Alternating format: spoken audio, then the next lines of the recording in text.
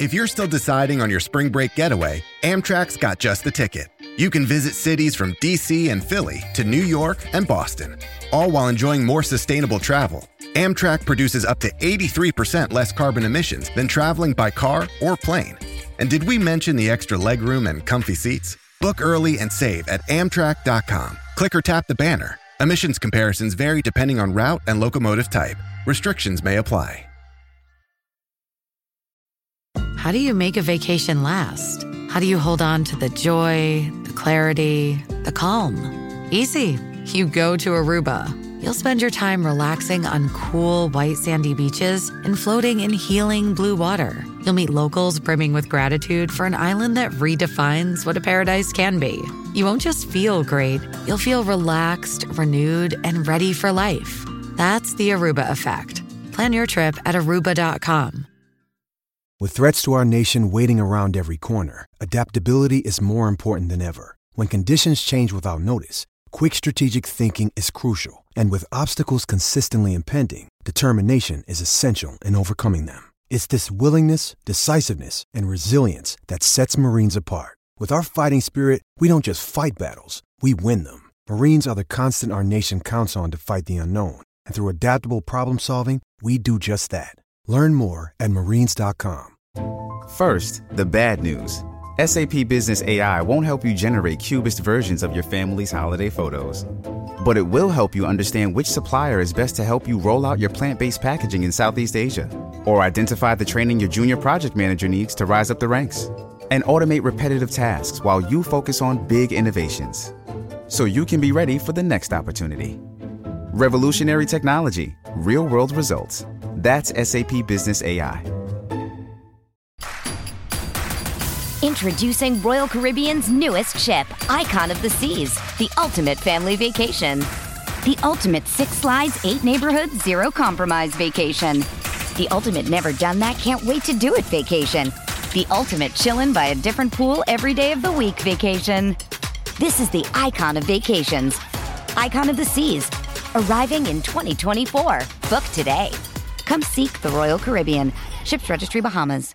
The Final Furlong podcast is proudly brought to you by BetDAC. Get 0% commission on all sports for 100 days when you join BetDAC.com. New customers only. Terms and conditions apply. And by All About Sunday, the ownership experience where you can own 3 racehorses for only £18.99 per month. Visit allaboutsunday.com to get involved today. Now, here's your host, Emmett Kennedy. And welcome along to the show. It is Christmas week.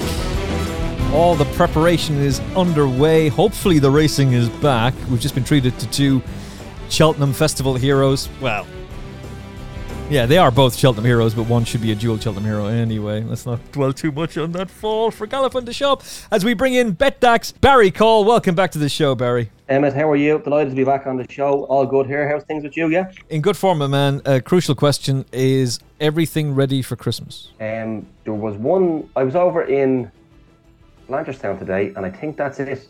That was it. It was clicked, it was collected, and I think I'm done. When I say I'm done, I think the other half has everything done. I'll just hand over the few quid and keep us all the work. Which brings us to our next guest. Welcome back to the show, Dennis O'Regan. Is everything set for Christmas in the O'Regan household, Dennis? If only I was as straightforward as Barry there. I definitely don't. I'm definitely not ready. I could do it day in Blanchardstown, but I got to wait till the racing is all finished up on Wednesday, and then probably Thursday or Friday, lastminute.com. So somewhere in Ireland is going to be a man running into every single shop that he can possibly find. There'll probably be a few more jockeys, I'd say, besides me, to be honest. Rugby tackling people left, right and centre out of the way. It's the only jockeys only, I'd say. Yeah. It's going to be like Black Friday, all those worst videos you see of people beating each other on Black Friday for the shopping. I'm grossly underprepared. Nearly ready, but grossly underprepared.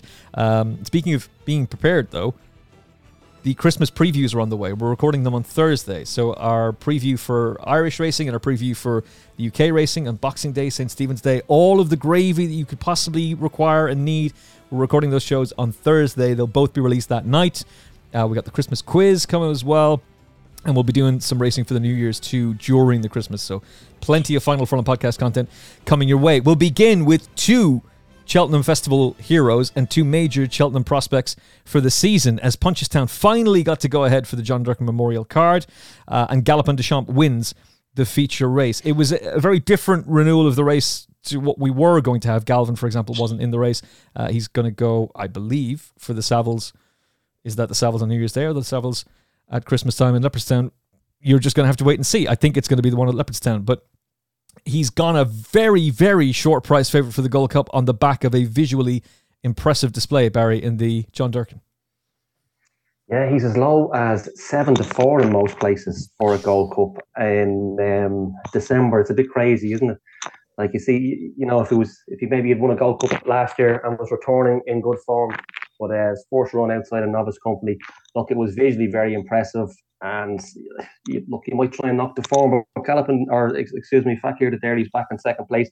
I know he made a couple of mistakes on the way around, but he is a 3-time Grade 1 winner, and he's only a 7-year-old, so you don't expect him to be in decline. But look, it was one of these races, I'm not sure how much we learned. He was good from the second last onwards, and he seemed to stay on very well to the line. I don't think the trip would be a problem, as he proved sort of last year. But yeah, look, he done what he had to do. I think the reaction in the market is a little bit over dramatic, as we have seen so much. I don't know if it's because we're starved of racing and people are just latching on to these things, but 3-1 into a general 7-4 now. It's a bit short for me, Emmett, but again, he done what he had to do, and I thought he was very good. Yeah, look, I love this horse, and I think that's pretty well documented now, and I do think he's the most likely winner of the Gold Cup. I don't have much of an interest in backing him at 7-4, but if you're on, or if you want to go and invest in him at that price, I'm not going to stop you. And maybe if you post up, you'll do better on BetDAC, perhaps. Dennis, what did you make of the overall performance of Galopin Des Champs? I thought that he was gone very relaxed, and it's clear to see that they've obviously worked very hard on that at home to get him as settled as that. I've never seen a horse go around in a Grade 1 as relaxed as that. You know, he was nearly asleep going around, and he quickened up, picked up nicely, and like Barry said, he beat a dual Grade 1, you know, 3-time Grade 1 winner, all hands down. I would say they're probably a little concerned. They were a little concerned last year that he had too much pace for the Gold Cup, and that his stamina might be come into question. So I'd say they probably worked very hard on settling him, and he's probably trained him a bit different, and probably trying to make him into a doer stayer. You know, a horse that will stay the Gold Cup trip. Obviously, you need a lot of class and pace anyway for the Gold Cup. But yeah, he's a worthy favourite, I'd say. If he should be as short as that, I think there'll be a few. I think there'll be a few spanners in the works in the next few months. But you know, the John Durkan is a very good indication for Gold Cup horses. Willie, you know, he seems to like that race, and yeah, it was hard not to be impressed with him today, but there was a difference in him today than there was last year. He was different. He was different in how he travelled and how he jumped and how he operated. I thought today he was a lot more settled and relaxed. I couldn't believe it. You know, to see a horse float around like that in a Grade 1 was great to see. Paul Townend never moved his hands on him. He had a loop in the rein. It was very hard to believe it, you know, from the horse that was there last year. He was, you know, the horse last year was all speed and pace, you know, and he was good. He was good. I have to say, he was good today. The hype phrase can be thrown around a good bit with horses like him to a certain extent, but more often than not, when a major trainer like Willie Mullins is bigging a horse up to the extent that he has been bigging this fella up, they're not wrong, and it's just a matter of them actually demonstrating that performance on the track. And clearly, he was going to be a dual festival winner only for a freak at Cheltenham. But he responded very impressively at Fairyhouse. And he's battered a proven Grade 1 performer in Fakir Duduri. Look, I know he was disappointing in the race last year, but that's a proven Grade 1 hero. And he's just swatted him aside like he's nothing. I think what's happened with Galopin Des Champs is that he looked visually different to what he looked last year. You know, if Galopin Des Champs went around there today like he did last year, on the steel, pulling, you know, big, long galloping stride, charging forward, charging forward everywhere, and still won. We'd be all saying, wow, he's still the same. But he looked visually different. He's still obviously the same. He could be even better. But they've just worked, I'd say they've worked very hard on settling him at home, relaxing him. And he looked very settled today. And he looked very safe at his fences. Last year, he was all charge, all speed down to the last fence in Cheltenham. And he was just going a straight too quick. And this year, I don't feel that will happen. They've changed tact, and they've trained him, I'd say, a bit different. And he looks to me to conserve. He's going to conserve a lot more energy now. And so, yeah, I don't expect him to see him as flamboyant as he was last year. Dennis, is that easy to do, or how do you do it, or is it just working them with different types of horses at home, or does it happen with age, trying to get them to settle, or is there a specific way? Experience. Yeah, sure. I mean, it's no problem to the likes of Willie Mullins. It would be an issue for some other trainers, but it wouldn't be an issue for the likes of Willie Mullins or Gordon Elliott or Henry de Bromhead, or you can see it with Henry there, with Bob Ollinger. He's changed his system a bit. You know what I mean? So them sort of trainers, Willie can do that. Yeah, he can, and then they obviously mature. You'd often see horses in their novice season, always, they're all action. Yeah. You'd often see a horse there that would be keen in, say, his bumpers, which are run over 2 mile. But then you'd see them, say, the likes of American Mike there. Then when they'd run over hurdles, they were running over 2 mile 5, 5 furlongs extra, and they're behind the bridle. They're settled. You have to train them accordingly and differently. And obviously they learn as well as horses learn that it's an easier life to be not so hard on yourself. That they mature a small bit as well. But I would say it looked to me like they changed tact with him now. That he's a lot more settled. And he doesn't give the impression that he'd go charging down to a fence and turn over at the back of it because of his sheer speed. That's what I felt today. I felt he's a lot safer. He looks a lot safer, sort of a safer bet now anyway. What do you deem to be his greatest attribute for the new season? Well, I thought he jumped phenomenal, but I'd say he's a horse that has a huge stride, and he can cover that ground with his huge stride being relaxed, whereas the horse next to him might have to be taking 2 strides for his one, and it can be flat out. That's going to be that's his huge attribute, really. His long stride. He's got a huge, big, long stride on him. So for the ground he's covering, and jumping the way he jumps, he's going to have no issues. I was very impressed with his jumping today. Now, I always thought last year there was an error in him, even before Cheltenham. I was never 100% sure until he was over the last. And even then you weren't sure. He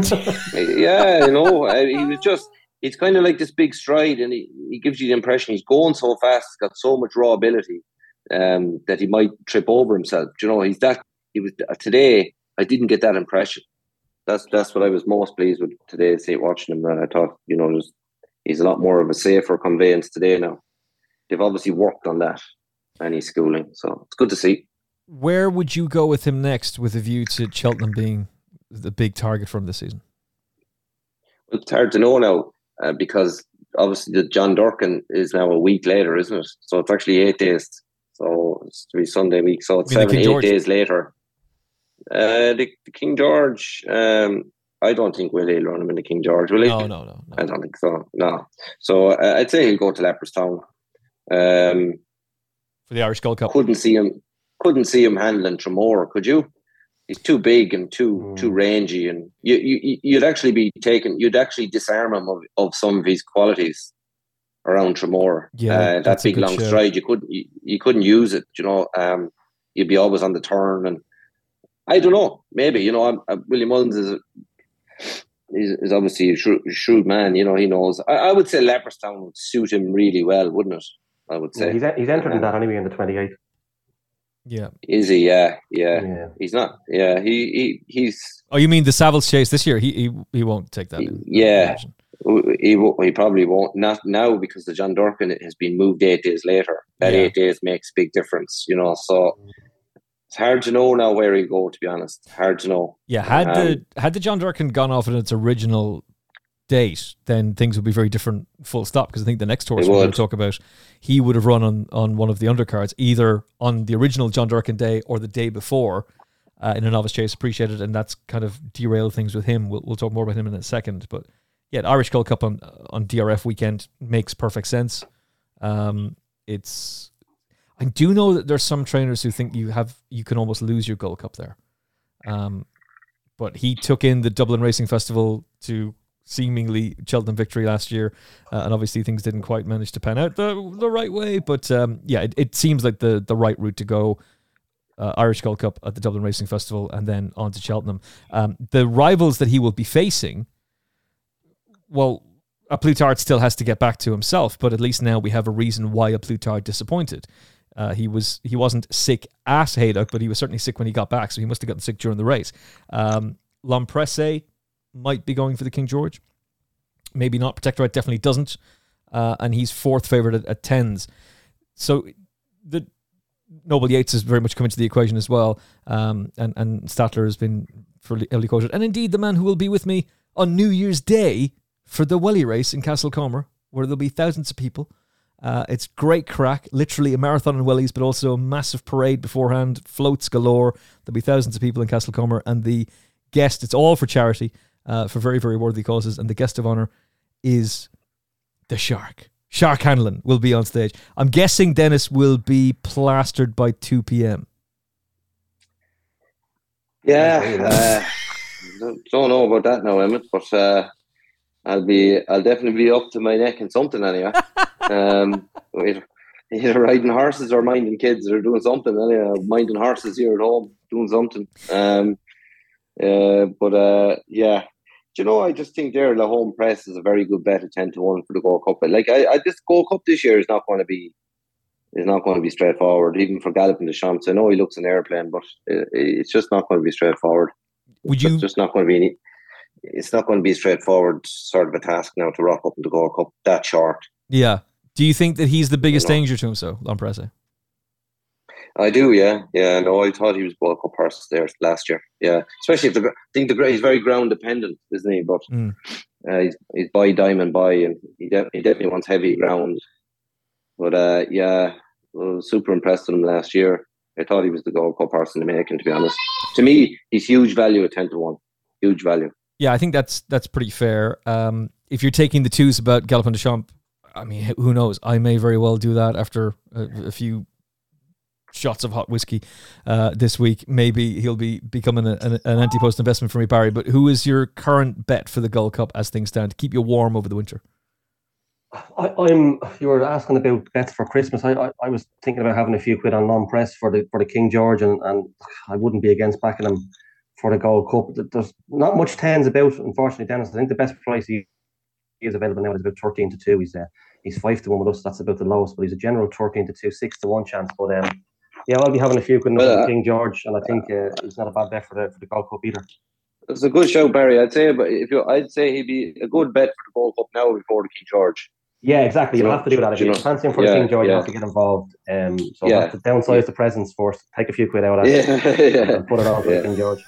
Yeah. No, he'd be the one for me now. But just solid jumper. All you have to do though is tell the kids about how many better presents you're going to get them after the King George has been run.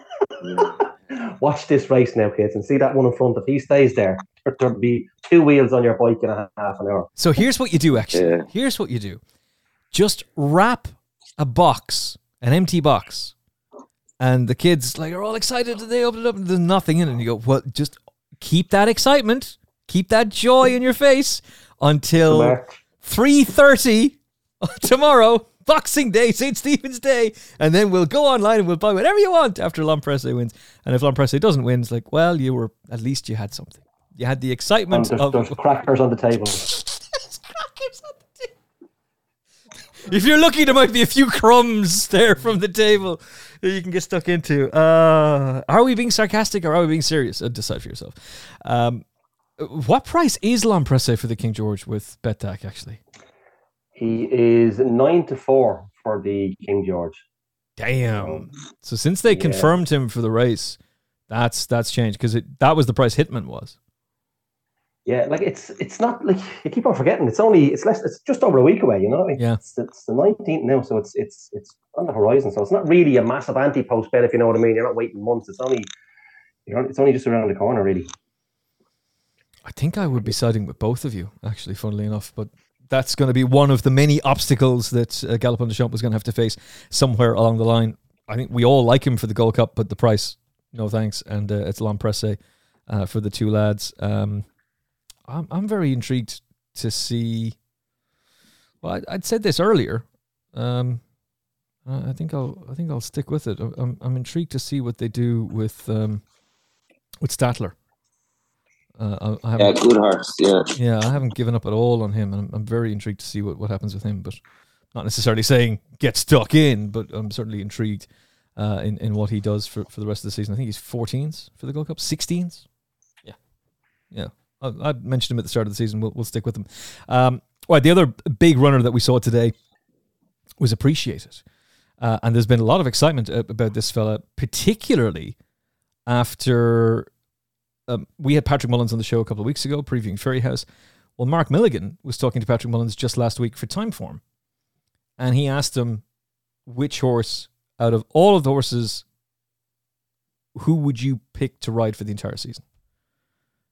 And without batting an eyelid, he said Appreciated, who's come out and won by 7 lengths on his chasing debut this afternoon. And is obviously going to be making a big splash in the Arkle market.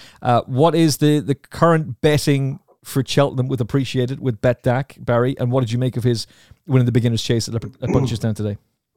Yeah, he's now 4s from 7, so another fairly drastic move, I suppose. He was expected to win, as his odds of 1-5 would suggest. But again, I thought he was very good. I think the horse in second has obviously improved. Top banded for Gordon Elliott. I think he put up an improved performance and looked as though he was going to make a real race of it, turning in.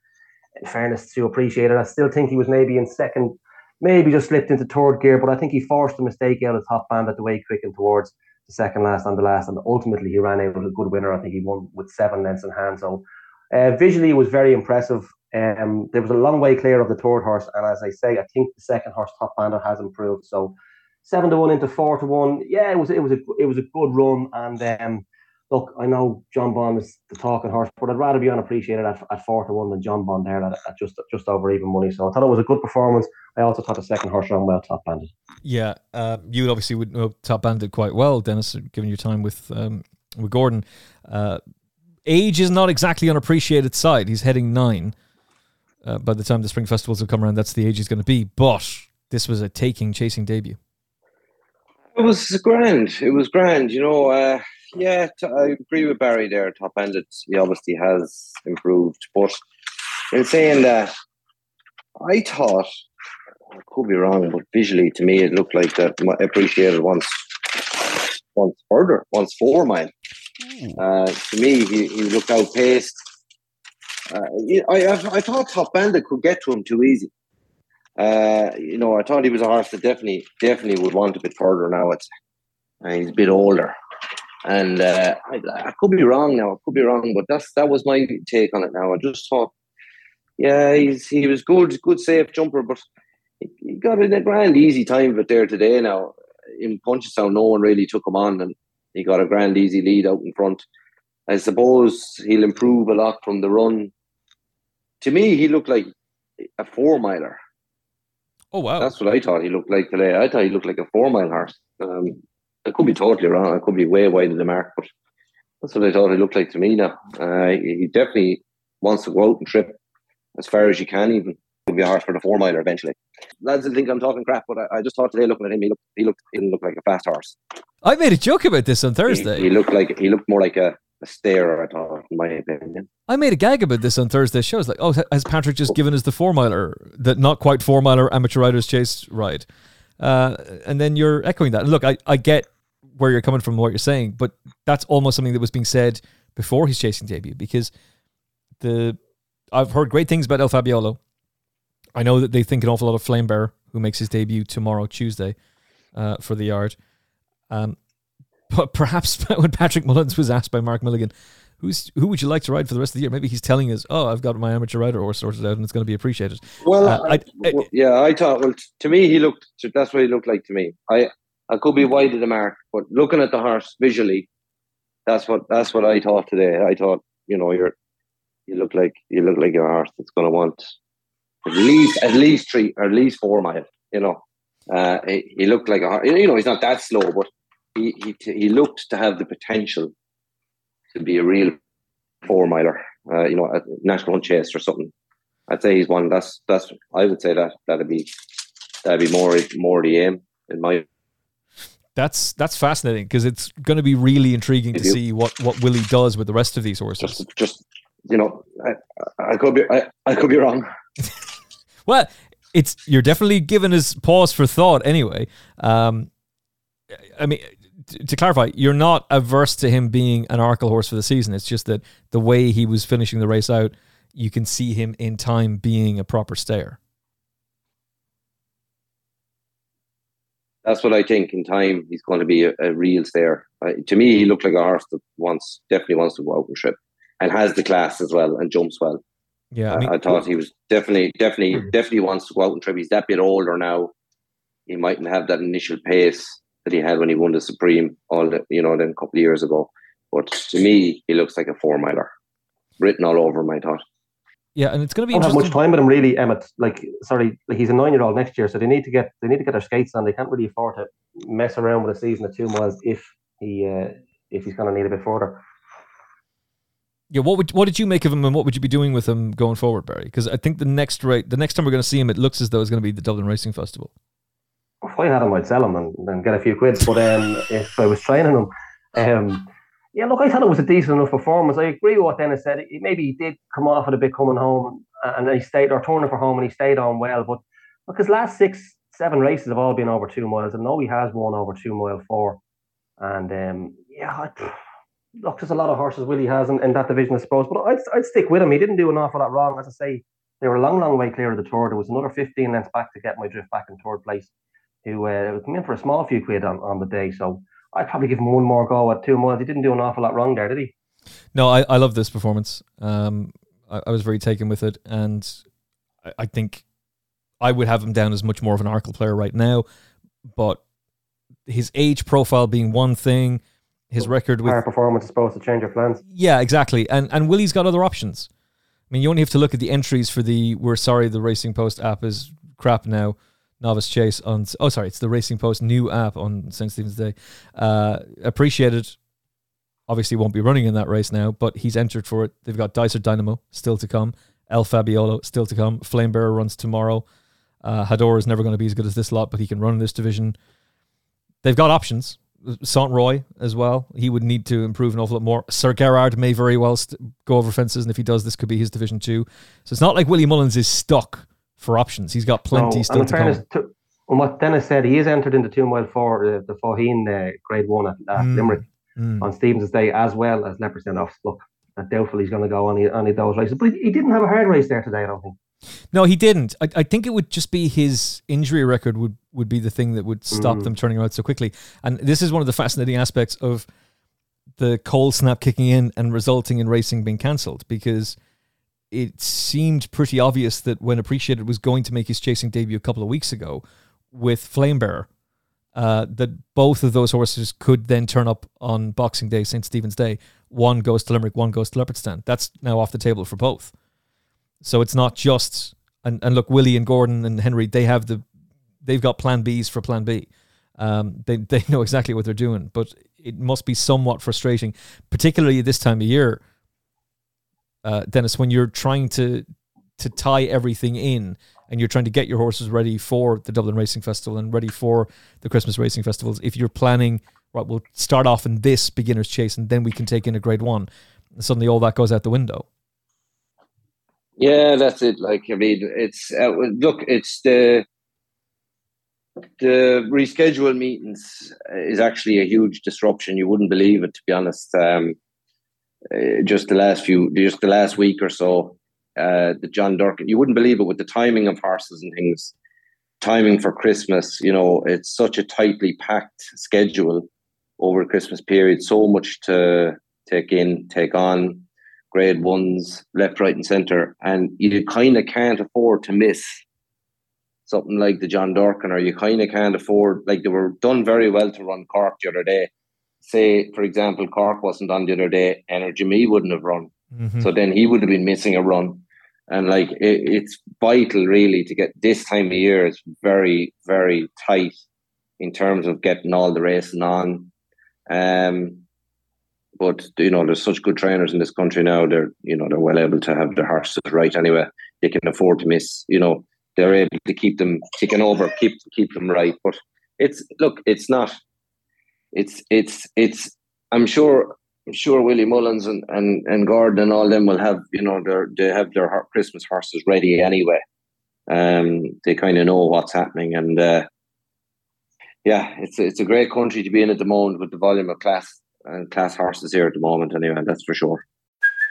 Hey, it's Kaylee Cuoco for Priceline. Ready to go to your happy place for a happy price? Well, why didn't you say so? Just download the Priceline app right now and save up to 60% on hotels. So whether it's Cousin Kevin's Kazoo Concert in Kansas City, go Kevin, or Becky's Bachelorette Bash in Bermuda, you never have to miss a trip ever again. So download the Priceline app today. Your savings are waiting. Go to your happy place for a happy price. Go to your happy price, Priceline. It's only a kick, a jump, a block. It's only a serve. It's only a tackle, a run.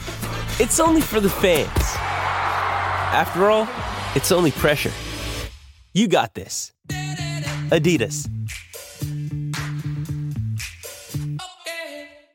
Getting engaged is a moment worth cherishing. A one-of-a-kind ring that you design at Blue Nile can help your love sparkle. Just choose your diamond and setting. When you've found the one, you'll get it delivered right to your door. Finding the right engagement ring can be nerve-wracking. At Blue Nile, you'll have the expert guidance needed and a diamond guarantee that ensures you're getting the highest quality at the best price. Cherish all of life's moments and save up to 30% at BlueNile.com. That's BlueNile.com. A shock announcement over the weekend. One of the biggest names that the sport has ever seen is retiring. I ain't talking about Frankie. Davy Russell bows out straight away. And this kind of all relates to Dennis O'Regan, because had the racing not been cancelled, you would have been on board in Thurles doing your thing and winning. And instead, that pesky Davy Russell comes down, jocks you off a horse in Liberty Dance, and makes his grand announcement then afterwards. That's factually correct, Dennis, isn't it? Well, that's it. That is correct. And there is a system in Gordon Elliott's, and Gordon sticks very much to the system. And I have to say it was a shock, but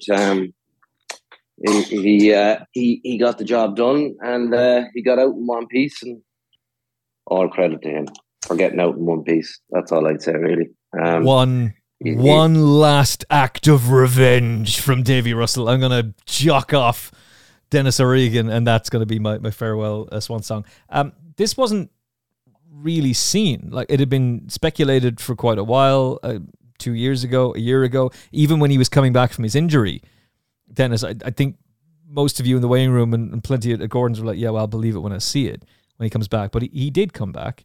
What did you make of that decision to just quietly pack away yesterday? It's not a big Christmas race. It's not a major grade one at the DRF. It's just a nice Sunday afternoon, rides a winner. Good night, good luck. Thanks very much. Bye-bye. I suppose I didn't give it any thought, really, Emmett. You know what I mean? I sure it's people probably don't realise how difficult the sport is as a jockey. Anyway, they certainly don't. It's a long way from driving nice cars and having nice houses and all of the rest of that kind of stuff. You have to work extremely hard to maintain any sort of a level, being a jump jockey, probably, it's probably the toughest sport in the world. The Knots are saying it because I'm in it, but it mentally and physically. And I suppose all that really struck me was Davy Russell came back from a bad injury. He's got a streak of stubbornness in him, and that stubbornness was to prove that he could still do it, even though he came back from an injury. A lot of that was fueled by people saying that he was going to retire. And the more people said it, the more it fueled him to come back. He probably, I did see where he said he needed that target comeback riding anyway, to get him through the rehab, which is fair enough. And he rocked up down to Thurles yesterday. Whether it was Thurles or Navan or wherever it was going to be, he obviously had it in his mind the last week, the 10 days, the 2 weeks. So the race was all called off. So it was going to happen. It was going to happen. It was going to happen in the last week or so, I would say, 10 days even. And he definitely had it planned. And he got out in one piece. Good luck to him. Best of luck to him. And he's hopefully he can relax and have a good decent life, good decent living afterwards. He's had a lot of injuries. So but he's obviously he made a lot of money out of the game, and he's had a good time of it. So more luck to him. The sad thing about racing is, and it'll be the same someday when I'm gone, there won't be any. It doesn't matter, because the next lad is always ready to come in and take your place. So it's a big thing, but best luck to him. Well, on that, because you're part of that golden generation of McCoy, Walsh, yourself, and the tremendous successes you had and continue to have, Richard Johnson and Davy. So am I right in thinking you're the last of that generation in the Irish weighing room? Well, according to Richard Forrestal today, now Davy was the last one in that golden generation, and I can see why. I was never a champion jockey, and I never won a World Cup, and I never won a champion hurl or a Grand National, so I can't ever say I'm in their league. I've ridden through that era right from the very start, and it was probably the toughest era of all time ever, to not only start and get going, but to maintain a good level of, riding winners and, consistently for the last 20 years. And that's what I've done. To be put in that golden era, I don't know, Emma. Thanks for the compliment, but I'm not sure. I suppose, as the lads were saying in the weigh room yesterday, I'm one step closer to the door again now. And I'm Robbie Power and Davy Russell were just that bit older than me the last couple of years. And Davy rode till he's 43, he's rising 44, so I have a good 3 or 4 years left of me if I want. And it's tough though. It's not easy. It's not as simple as saying it, It's not as simple as saying if I'm driving the right car, or if I'm playing with the right golf club, or if I'm playing with the right tennis racket, or I'm playing with the right hurley, I'll stay going. It's whether I keep off the ground, get a run, get a injury-free run, get on nice horses, ride plenty winners. That basically is what dictates your whole outcome as a jockey, basically. And and on top of that, you're never at home. You never see your family. I'm sure that played a big part in Davy Russell's retirement. He's got 5 children, 4 all very young. Lives in Youghal in County Cork, where I'm from myself. But it would have took a lot. It would have took a lot of effort and a lot of work to go from Youghal as a base to be riding for, say, Gordon Elliott or whoever else he used to be riding for. Charles Burns or any of them horses he was riding in the last few years. He was lucky in the last few years that he had Gordon Elliott and the support of Gordon Elliott. Gordon Elliott and Davy Russell are obviously very close. and Gordon backed Davy. Davy probably wouldn't have had to be in the yard as much as, the other lads have to be in the yard. Mm-hmm. And, so it was a great credit to Gordon Elliott, basically, to keep Davy, because you can't go without the horse. Gordon Elliott's horses have a fantastic strike rate, even jumping wise, you don't see many of them fall. And so he was lucky in that sense. But, it would have took a lot of drive and hunger to come back from an injury, I suppose. Come back and ride at a very good level. And then, and bow out, in Thurles. I'm sure he would have wanted to bow out a week ago, probably in Navan or wherever. Punchestown today, he was jocked up at the John Durkin meeting in Punchestown. That would have been another big meeting for him to go on, but to go out in a kind of a low profile meeting in Thurles, so albeit it was a listed winner, he rode his winner on. It was good to see him get out in one piece, and best luck to him. Yeah, that's almost the best thing you can say about it. Is obviously a tremendous career, and he's given a lot of people a lot of fun and some incredible memories over the years. But the greatest gift that a jockey can give themselves is to be able to walk away from it on their own terms and be okay. And I hope that's what happens to you, Dennis. But McCoy emphasised how important that was. Ruby Walsh said it as well. And McCoy made the announcement and kept going. Ruby was like, no, we're not doing that. And it's very interesting because there's two different personalities. Frankie's going to love the whole farewell tour. Davey would hate that. If Davey had announced yesterday, this is my final season, and then everything was, it's his last Cheltenham Festival, it's his last grand. No, that's not Davey Russell. So I like the way he did it. 25 Cheltenham Festival wins. It all began back in 2006 with Native Jack in the cross country. And his first winner under rules came back in 1999. Barry, he had a remarkable career, and as Dennis says, he is going out on his own terms. Yeah, he's in the top 10 of all time jump jockeys now. I'm sure, Dennis, you'll get there eventually, Dennis. But when you see some of the names that are in the top 10, of course. Thanks, Barry, but I won't. You never know, Dennis. You never know. You're all right. No, I'm happy enough with my lot. But he's in real good company there. You know that way. He's ridden almost 1,600 winners. And I think when he got that fall off Dr. Duffy, when he broke his neck, he was out 11 months, and that's only last year. And I think Dennis touched on it as well. I think he more so wanted to prove to himself that he could get back. Yeah. And I think that was probably a huge achievement to get back. And that's only a year ago. So when you think of the effort he probably put in to get back, and a year later he's packing it in. But it's great he can walk away on his own terms. He has 58 Grade 1 winners, and as Dennis touched on, he has got 5 kids as well. So that's a huge thing as well. But look, he was a top jockey for many years, wasn't he? 23 years in the saddle. But look, I suppose being able to walk away on his terms, as I mentioned, it was huge to himself to be able to prove he could get back after that injury. And look, 2 Grand National winners. The list of big race success is endless. So look, fair play to him. He comes across, I don't know him, he comes across as a hard working, albeit a little bit miserable sometimes, but he comes across as a hard working enough fella. And but I couldn't emphasise enough, Barry, and that's a good way to put it. But every jockey that rides winners works extremely hard. Like, yeah, and you know, it's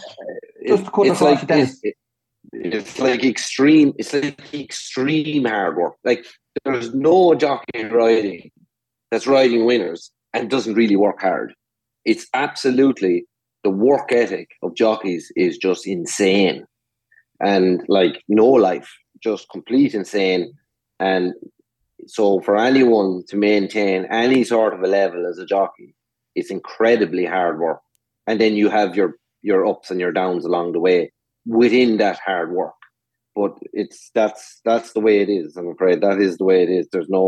There is absolutely no jockey riding at the moment that's riding winners. And and you're right. It works very hard. An awful lot of stuff that people don't see, and I've seen it myself. Was it back in October? I was over in Cheltenham in October, flying back on a Sunday night. Was it Bristol? Sunday night or a Saturday night we were flying back, and it was late at night. The flight was delayed. It was 10:30, and Davey was there with Charles Burns, and we didn't land back in Dublin Airport till maybe 11:30. and then he's riding it down Royal again the next day at 12:30. You know, they're the things that people don't see. You know, the way the hard work and the missing your family. So, yeah, an awful lot of people don't realise the hard work that goes in. So I'd say it's a tough profession. So any success you can get out of it is well earned. Yeah, and that drive from Youghal to Gordon's Yard, or from Youghal to get to tracks up the country, you're talking 3 hours each day at least. Yeah, that's the thing. That's the thing. It was a good effort. You know, it was a good effort. I suppose it works. I suppose he was closer to Mallow and Killarney and any of them summer tracks down the country, and Thurles probably isn't too far from home either. But yeah, sure. Look, it's the same for everyone. In England. They're based all over the country, jockeys in England, and they're driving 4 and 5 hours a day on their own for one ride. So at least in Ireland, if you're driving 3 hours is max, and 3 hours will get you to most race courses in Ireland. And yeah, it's tough going. So yeah, you know, Davy Russell does come across as a hard worker. But yeah, every jockey riding at any sort of a level is a grafter. Riding winners at any sort of a level is a very hard worker. There was another big announcement of retirement, and that being Frankie Dettori, as I believe Dennis has been knocked off the line. Tuala will get him back, I'm sure, for us. But yeah, not one legend of the game bowing out, but also Frankie Dettori as well. And I did talk about the difference in personalities very briefly, that Davy would hate the whole farewell Davy Russell, it's your last Cheltenham, farewell Davy Russell, it's your last Grand National, yada yada yada. Frankie's made for this stuff though. He will love this. And there's an article in the Racing Post today from Lee Modestad which says this farewell tour is like Frankie's last gift to racing. And in some ways he's right about that, because if utilised in the right way, his farewell tour can be gold. It can be absolute gold. Every classic is Frankie's last. And that's a free PR campaign for all of those races, all of those race courses, and the various different broadcasters who are involved in it. It's been a remarkable career. Hasn't always been... It's certainly been box office, and it's been blockbuster. The Stradivarius story still leaves a sour taste for some, but it was really interesting to see how that played out, and sales of popcorn went through the roof. Frankie Dettori's farewell tour, one more year of riding, and then he's going to bow out spectacularly at the Breeders' Cup. Barry, what do you make of it all? Yeah, a bit of a touchy subject for me. Look, I suppose when I was getting into racing and having my first few sneaky bets, he was sort of the poster boy, going back 20 odd years ago, you know, doing your 5B Yankees, and I was always on Lanfranco Dettori, you know, backing him blind. But look, he's had an incredible career. He's 3 times champion jockey. We can go through all his stats all day. It is good for, I don't mean this in a bad way, it's good for racing that he's leaving if they use it the right way, because as you say, this can be his last Royal Ascot, this can be his last Breeders' Cup, his last whatever, and they can really utilise that and bring a lot of new people into the game. But he says he wants to retire at the top. Personally, only my opinions, Emmett. Personally, I think it's 4 or 5 years too late for him to retire at the top of his game, although he's still riding at the top of flat races, if you know what I mean. I don't think he's riding as well as he was a few years ago. He's just not my cup of tea anymore, to be honest. I think he's a showman. I think he's very, very good when the cameras are on him. I just don't think he'd be that nice of a person when the cameras are off him. We had the whole thing with Stradivarius and Dylan Brown McMonagle when he rode Baron 70 at Ascot. That was totally out of order, especially for a young fella like Dylan Brown McMonagle, who's only out of, I know he had plenty of pony race experience and stuff like that, but a young fella going over, and he done absolutely nothing wrong in that race. Nothing wrong in it. I watched it again today, and Mark Johnson, the commentator, went through it with a fine-tooth comb. Watched that again, and everybody, Nick Luck, Mark Johnson, they're all saying, not the trainer or the commentator, he'd done nothing wrong. And the Tory came out, well, it was on terrestrial TV, and Slayton didn't know who he was, this and that, what was he doing? He'd done nothing wrong if you look back at that race. But I'm somewhat gone off him. I think, as I say, just my own views, Emmett, he's a real showman in front of the cameras. When things are going well, he's kissing the camera, he's leaping off horses, he's this, is that. But I'd say, and you know what, you can interview a few jockeys. I remember seeing Spencer a few times.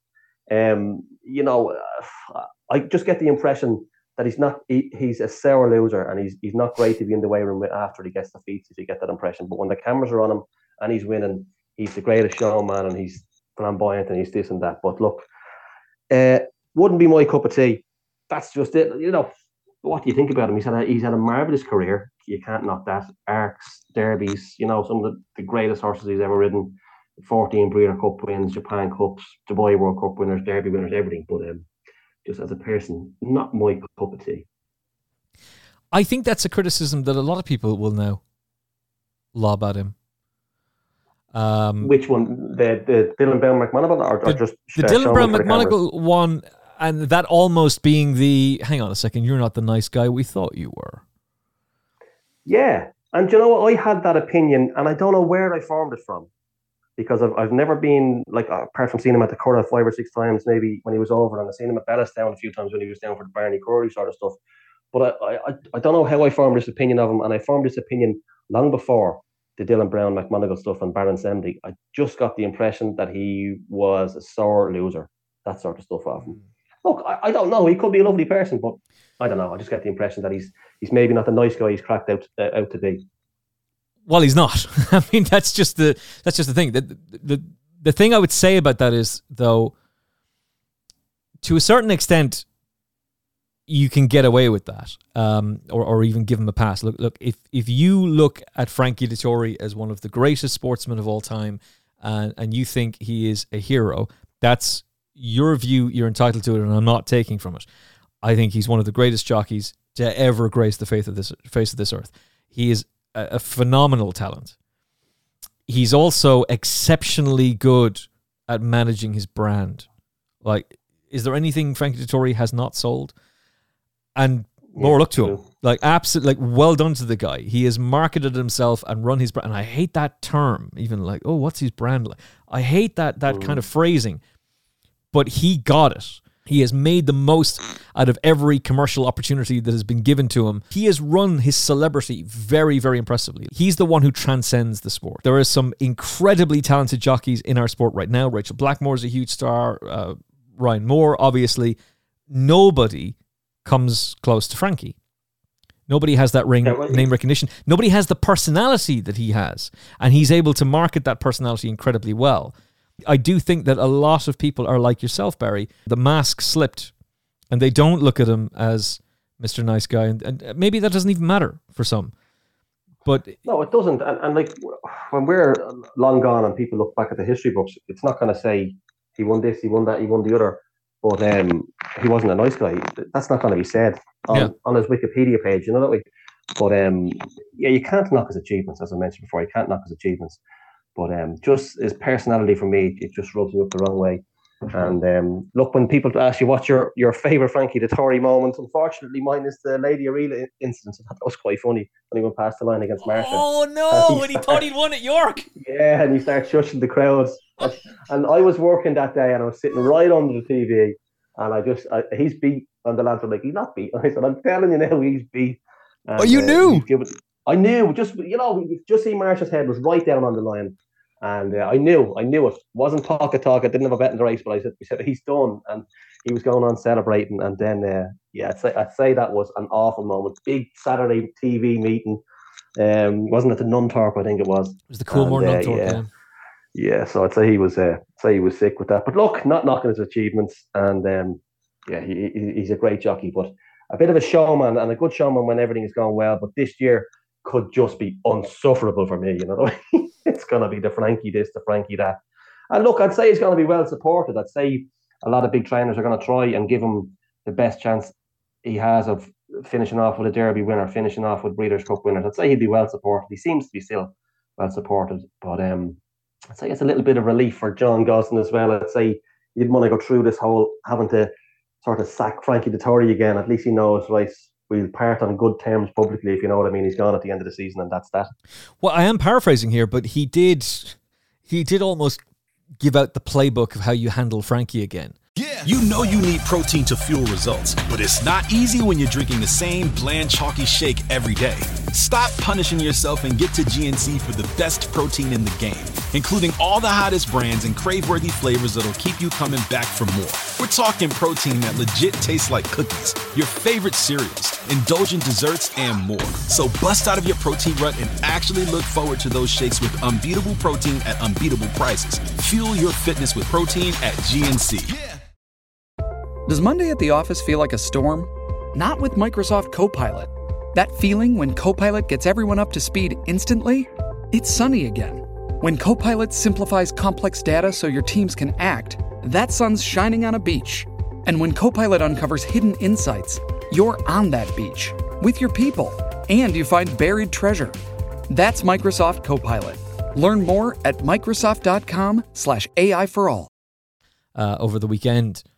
And my theory about the whole Stradivarius thing and his comments to the media was that John Gosden had realised there's only one way of getting through to Frankie Dettori, and that's through the medium he loves most, and that's the media.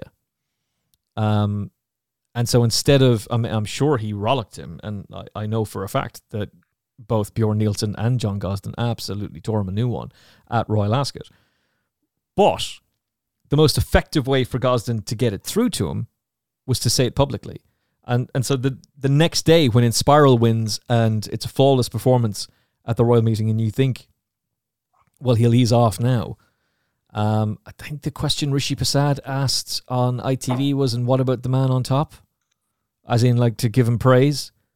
Yeah. And he said, what was the answer? He said, well, if he stops, his most important job is waving to the crowd, and when he stops doing that, I'll be finally able to speak to him and get a debrief from him.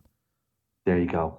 It's like everything he could do to just berate him, even at the scene of winning a Group 1 at the Royal meeting. Like another opportunity to just bash him. And there was method to that madness. Like, that whole thing resolved itself pretty quickly. In the scheme of things, like, they were on sabbatical, they were taking a break from one another, and they were back together 2 weeks later. But I don't think Gosden would put up with much more of that. And that is essentially like telling someone, giving them explicit instructions, do not ride the same race that you rode last year. Don't do that, only for him to go and do the exact same thing on Stradivarius. And the one negativity I would have at all this is, or negative mindset I would have towards this whole thing is, it's a massive opportunity, as Lee Modestad said in the Racing Post, for these different race courses and the various different, like NBC in the States, Sky, Racing TV, ITV, RTE when he comes to Ireland. There's a huge opportunity for all of these media companies, for all of the race courses, and for the sport itself to just hitch its wagon to Frankie Dettori and let the PR campaign do the talking. But that could also get real old real fast. If every single week it's Frankie Dettori's last ever ride in the Guineas. It's his last ever ride in the Irish Guineas. It's his last ever ride in the French Guineas. It's his last ever Royal Ascot. That's going to get real old real fast. It does. And look, it's happened a small bit with Bryony, didn't it? She was a victim of her own success, riding winners and Frodon, and nearly every Saturday was the Bryony show, and a lot of people got pissed off at that pretty quickly, you know that way. So a lot of jockeys got fed up with that. Yeah, and this is going to be done to a bigger extent. But at least there's light at the end of the tunnel. They can bite the lip and bear it, so he'd be gone. He'd be gone after Santa Anita. Just put up with it. But yeah, look, I agree with what you say. Hitch your wagon to the Frankie Dettori show for the next 12 months and get what you can out of it. Yeah, I think that's the only way to play this. I really do. And look, I have great admiration for the guy. I think he's one of the greatest sportsmen of all time. He is charismatic. He does have that electric personality. It's just that personality is not always as nice as you might like. But I'm a huge admirer of him, and I wish him well. To quote Dennis O'Regan, good luck to him. Good luck to him. Leave it at that. If you didn't gather the fact that Dennis O'Regan and Davy Russell wouldn't exactly be the closest, then I don't know what to say to you. What's your favourite Frankie Dettori win? Like, you can't go for Lady Aurelia getting duffed. What's your favourite memory of him in the saddle? Did he ride Lantara? He did, didn't he? Yeah, he did, yeah. Yeah, I remember that. That was a really good ride on Lantara. I remember him on Lantara. Also, this year he was very good on a horse called Godolphin horse in the big handicap at York. Trawlerman. Oh yes, the Gosden horse. Ebor. Yeah, in the Ebor. He was very good on him. Looked, wouldn't say first one beaten, but looked booked for maybe fifth or sixth, and the horse rallied to get up. But yeah, when he was good, he was very good, wasn't he? Really, but yeah, just personality wise, he wouldn't be my cup of tea. But as I say, he was one of the jockeys who got me into the game. He was the showman back in the mid late 90s and sort of got me into the game. I would have become a degenerate punter anyway, regardless of Frankie Dettori. So I'm not saying he got me into the game. I was going to get into it anyway, but he helped kickstart it along. But yeah, he had some good rides. Of course, you can never forget the Magnificent Seven at Ascot. The amount of people I knew that had those 7 winners, incredible. But I'm yet to see a winning ticket. Yeah, my mother was running a bookmakers that day, and there was a woman who had done like a 10p Super Heinz, and had taken prices. Crucially, she had 20s about his one in the last, so she made an absolute fortune. And punters were just flocking their cash onto Frankie. They would take any price they could get. They didn't really care. It was just riding that Frankie train. And because that was, I don't remember that in person. I don't remember watching those races. I wouldn't have been. I was too young. I remember my mother coming home that night and telling me about P45. telling me about the guy whose chain of bookmakers they came in with a face like thunder. He was not happy at all. And look, most bookmakers nearly got wiped out that day. But I think what's a better example for us would be Royal Ascot 2019, because you're a trader and it's more fresh. When you've really done it again, there was panic stations. I can't think of a job, maybe Ryan Moore, but there's very few jockeys who would have a cascade effect like he did that day. There was the Thursday 2019 of Royal Ascot, so it was Gold Cup day, and Frankie Dettori absolutely tore it up. And it was so bad for bookmakers, they wouldn't allow you do 5-timers, 6-timers, 7-timers on Frankie mounts for the rest of the week. I remember it. The decisions were crazy. And like, you remember, we were like, we'll just allow it. And then because nowhere else was allowing it, we can't just be on our own, because word will get out, these are taking the bets and you'll be up to your eyeballs in it. But I remember the first day he won the first 3 or 4 races, the prices the horse went off. Now, remember, obviously we're an exchange, so they were a little bit bigger on the exchange, but the prices that the horses were going off, a lot of people were taking the Gary Wiltshire stance and sort of going, you can't win a fifth, which he couldn't. But I think he went very close. If I remember correctly, one of the horses traded long odds on in the big handicap. I think it was in the Abdullah colours. Can't remember it off the top of my head, but he traded. Was it Turgenev? 140 or 140. Could have been him, yeah. Could have been him, Emmett. He traded short, and there was like gasps. But lucky enough, we're still in the job. There was some horse came out of the pack that he couldn't reel in, but it did look as though he was going to win that. It looked as though that was going to be 5 out of the 5. Short. Yeah, I remember that day, all right. Is there a jockey who could have done that? Is there another jockey aside from Frankie Dettori who could have sent the bet layers into such pandemonium and every other's, like the fact that sportsbooks were literally major sportsbooks were going, we're not giving accumulators on Frankie Dettori. You can't combine his horses into a bet. What? It was crazy. But is there another jockey who could actually generate that much chaos in the war rooms? No, there's not, because there's a couple of reasons why. Obviously, he had when the day he got the 7 winners, he'd 7 rides. But an awful lot of jockeys don't have 7 rides on the card. They don't have 5 rides on the card. You might see even the top class jockeys, the William Buicks and the Ryan Moores. Okay, maybe at Ascot they'll have some of those big rides, but there's always 1 or 2 not really fancied, and they don't seem to capture the public like Frankie did. Like, it's a bit of a sexist term, but the housewife bets, that way he gets them. But there's no other jockey really that the public latch on to. Maybe Ryan Moore to a small extent, but no, the others. There's so many good jockeys now that the rides are spread. Like, you look at Godolphin, like you've Buick and you've James Doyle there, so they don't have a number 1 rider. If one of the other of those wasn't around, you might have something there, but even in Ireland, like, you know, when Moore is not here, you've Shamey Heffernan. Okay, I know Joseph retired a while ago, but you'd Wayne Lorden riding a few. So the rides are so spread out now amongst the big stables, and it's very hard to get people having 7 rides. And no, they don't tend to capture the imagination like Frankie did. Plenty of time left for those sports books to once again go, yeah, you're not allowed to combine Frankie Dettori's mounts into one bet. He'll give it a go at Ascot this year, won't he? I'm Definitely. sure he will plan a day that he has 5-6 good rides on the card. He will. That will be his agent will be looking a long way out to say, by Ascot's his place. Let's see can we get 4 or 5 winners on the one day. That's a given. Oh yeah, he will try and shoot the lights out at some point or another, and they've already announced the Champions Day. They're going to do a big thing for him as well. So again, yes, if you like Frankie, you're set for an amazing year. If you view Frankie like Dennis views Davy, then maybe you'll see things a little bit differently. Lay him all day on the exchange. We kid. Gary Moore has come out swinging about the jump season. The worst he has known since he took out a license in 1993, he said to the Racing Post. His own results, obviously, on the track have been very, very promising. But he says, and I quote, "This has been the worst season I've known for training jump horses. If it isn't quick ground, then you've got too much sun on the hurdles or fences, so they're omitted. And then you've got the mass cancellations of meetings due to freezing temperatures. It's bonkers and never ending." He's right, though. He is right, but again, it's weather. What can you do? Like, really, what can you do? And like you said, imagine the moan he would have had if he hasn't been having such a decent season. You know, he would have been just like his son Ryan.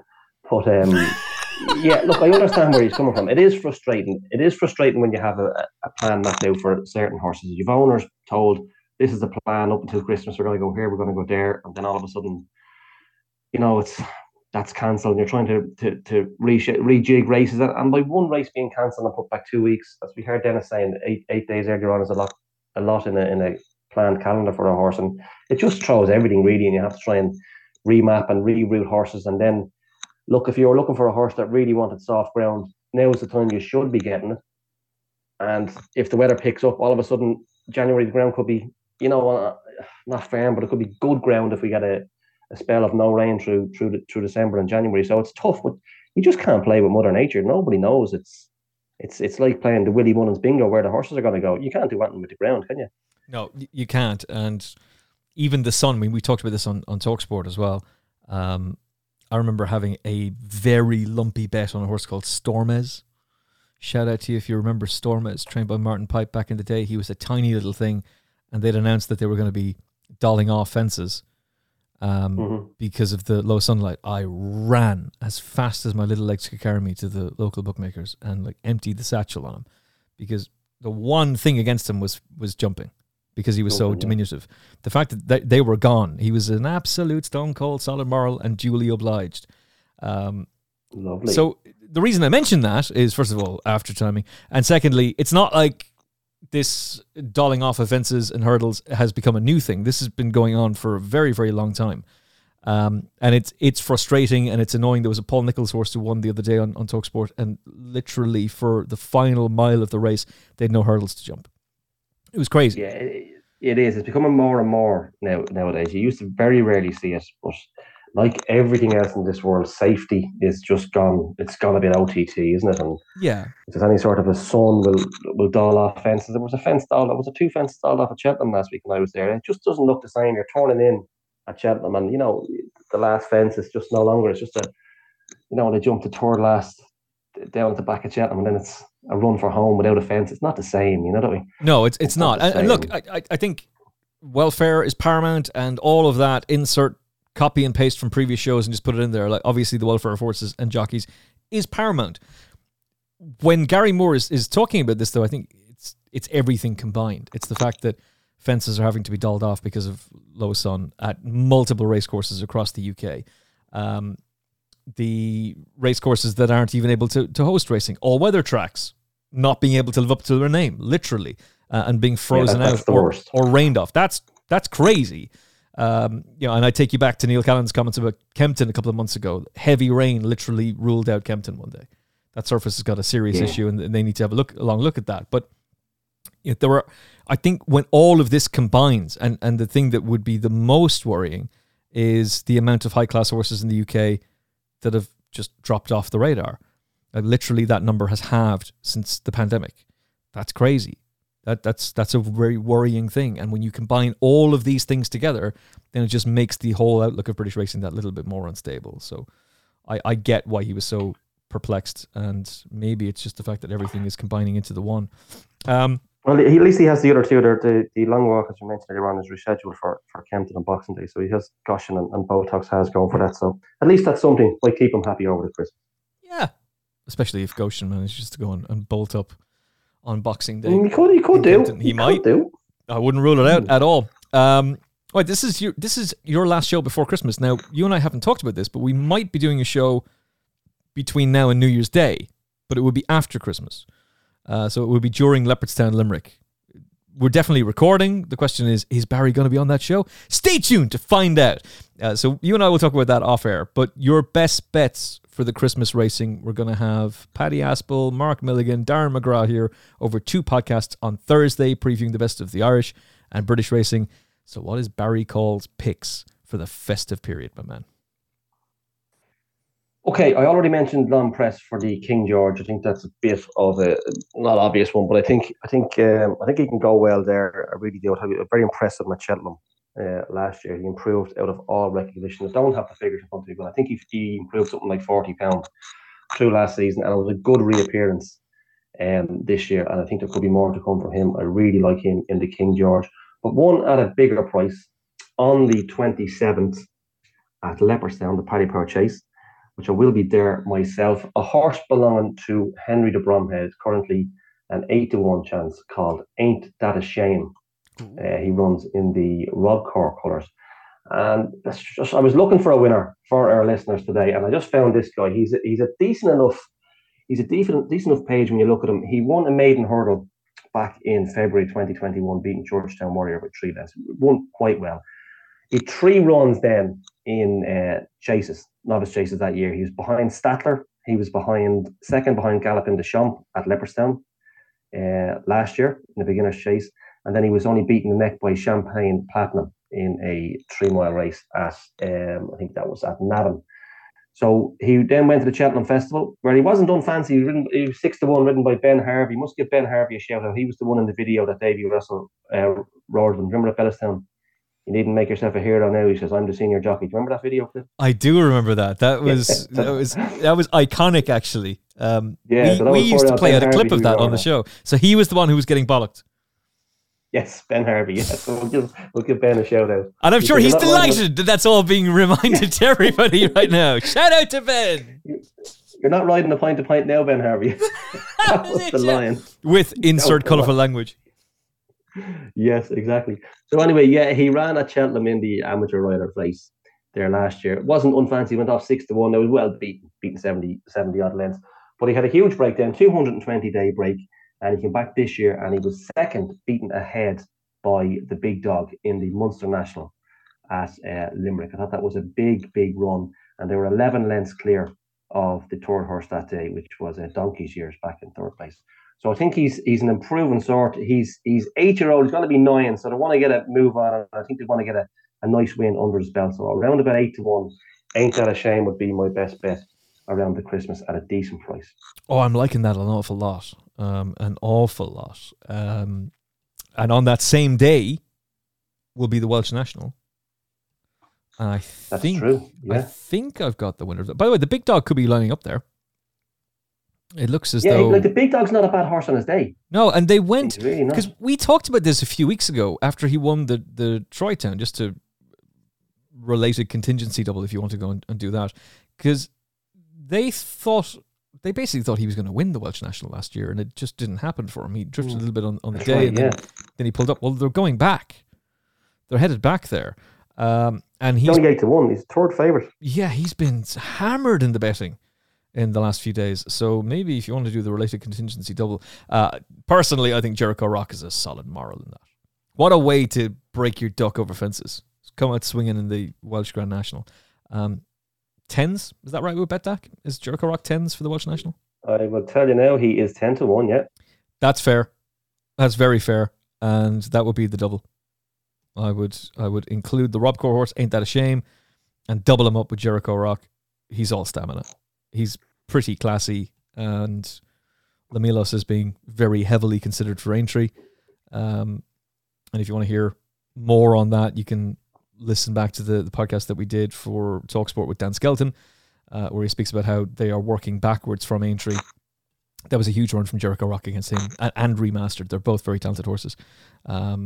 So Jericho Rock, it's only a matter of time before he wins a big race, and I think that 10s for the Welsh National in a race that should be perfect for him is ideal. So there's a sneak peek for me, but the two big plays from Barry are Ain't That a Shame, and of course in the King George, L'Impresse. And yeah, it's going to be a fascinating one as well. All right, my friend, I've really enjoyed this. As easy as that. Simple. It's a simple game.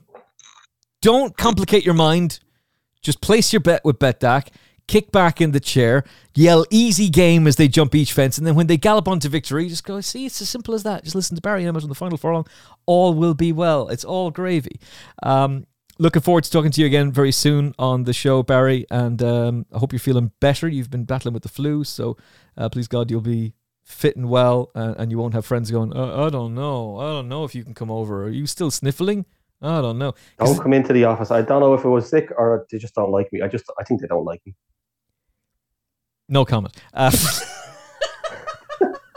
Thank you, Emmett. No, we were saying this to each other off air. It is a remarkable turnaround how 3 years ago, if you were saying, I'm a bit sick, I don't know if I'll head out for a few drinks, I'm not sure if I can come into work, people would just say, oh, man up. Oh, come on. I'm at the round waiting for you. Now, all of a sudden, it's like, wait, you're sniffling? No, don't come out. No, don't come into work. We don't want to see you at all. It's a remarkable turnaround. But hopefully you're feeling better, and hopefully there'll be lots more gravy to come on the Final Furlong podcast as we head into January and beyond. I thoroughly enjoyed today's show, Barry. Looking forward to talking to you again very, very soon. Emmett, thanks a million, and happy Christmas to yourself, and happy Christmas to all the listeners. Well said, and happy Christmas to you too, my friend. We will be talking to you before Christmas, Thursday, the Irish preview and the full St. Stephen's Day, Boxing Day preview on the Final Furlong podcast as well, including the Welsh Grand National. All of the big festive races being previewed Thursday on the show. We've got the top team here, Paddy Aspel, Mark Milligan, Darren McGrath, over 2 podcasts, and the Christmas quiz will come out around about Christmas Eve, Christmas Day as well, so hopefully you'll have some fun with that. From Barry Cole, from myself, and from Dennis O'Regan, we will talk to you again very, very soon, so I'll hold off on my Christmas wishes till then. Be safe, be well. God bless. The Final Furlong podcast is proudly brought to you by BetDAC. Get 0% commission on all sports for 100 days when you join BetDAC.com. New customers only. Terms and conditions apply. And by All About Sunday, the ownership experience where you can own 3 racehorses for only £18.99 per month. Visit allaboutsunday.com to get involved today.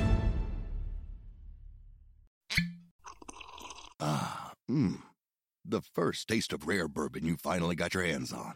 That's nice. At Caskers.com, we make this experience easy. Caskers is a one-stop spirit curator with an impressive selection of exclusive, sought-after, rare, and household names in the realm of premium spirits and champagne. Discover the top flavors of the year now by going to Caskers.com and using code WELCOME10 for $10 off your first purchase. Get $10 off your first purchase with code WELCOME10 at Caskers.com.